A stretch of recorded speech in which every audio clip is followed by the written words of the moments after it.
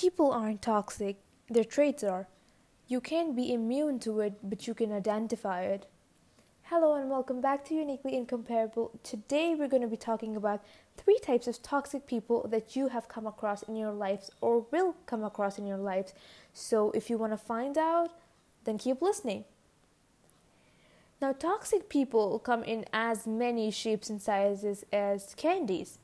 They don't always come in the form of a narcissistic or manipulative person who is controlling and belittling. There are far more wider tendencies to look out for. I want to shed light on the more subtle and a much more unseen form of toxicity that people slowly but steadily disperse into our lives. The first one are the emotion invalidators.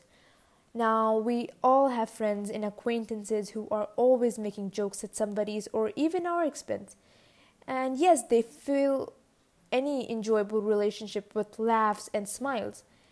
Things start turning downhill for you when you are the one being constantly laughed at, and it makes you uncomfortable. When you are being made fun of, even after clearly stating how much it bothers you. The times when you are told statements of these nature, you can't take things too seriously, come on, don't be a drama queen, or why are you so overreactive? Those are the moments we question our emotions and behaviors negatively.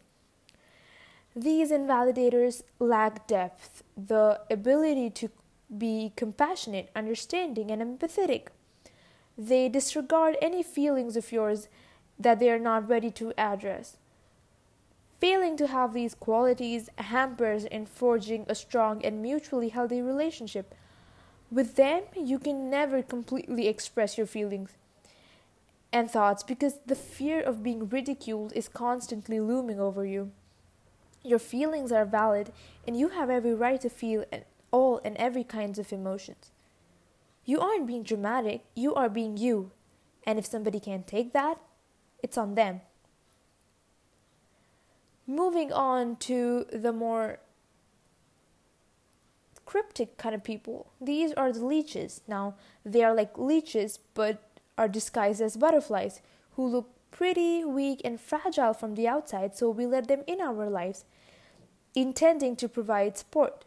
We see them as helpless, naive, needing help and care. They have a typical characteristic of offloading all of their emotional agony on you. For them, you're just an emotional dumping ground. This is a one-way relationship. They only come to you in times of distress with no genuine connection thereafter. But for you, it feels like the other person is bonding with you. This situation creates a sense of power and resourcefulness for you, but beneath the layers, you are the powerless one, constantly being taken advantage of. If you genuinely consider their problem, it affects you. The constant emotional offloading turns out adversely affecting your mood and behavior, and it slowly crumbles you down. In this relationship, it does not benefit you. There is an illusion of being helpful, but there's no real gain for you. Mostly the people who are too nice cannot see how bad it is, how often care for this person and our drive to help them blinds us to the fact that they become a drain on us.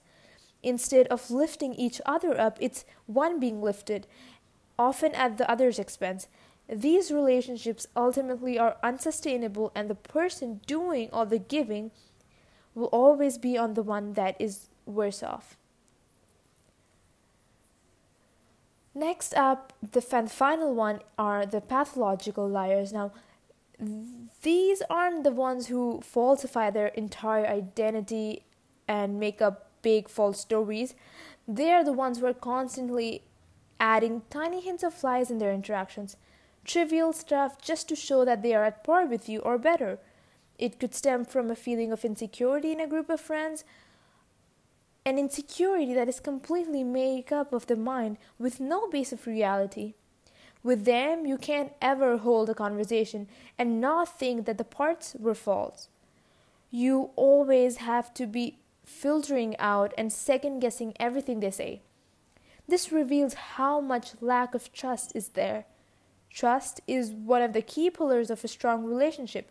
If you don't trust them, it's because they haven't given you a chance to trust them, or because they can never be trusted. I have had my fair share of experiences with all of these kinds of people. It's an arduous process recognizing them among everyone we interact with, and an even harder process cutting them from our lives. Nevertheless, it is one of the most important steps to take, not only for the sake of our sanity and mental well being, but also because of having our own individuality and self respect and not being rolled over by people. Cutting them off is the last resort when all means of communication and persuasion to make them see the reality have failed. It could very well be that we are one of these kinds of people and it is us who are toxic. This doesn't mean that we are full of ill intentions. We could subconsciously be doing these. After realizing these toxic traits of ours, we can take a step to improve not only the lives of those who we interact with, but also our relationships. What matters is pure and true intentions with a genuine felicity felt around someone.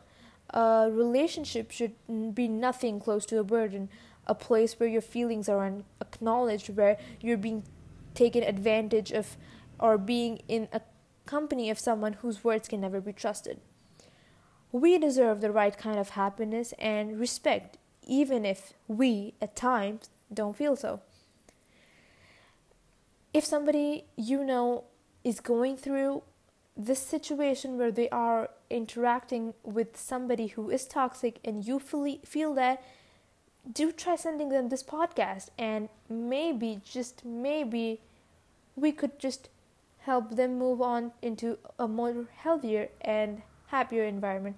Thank you so much for listening, and I will see you very, very soon.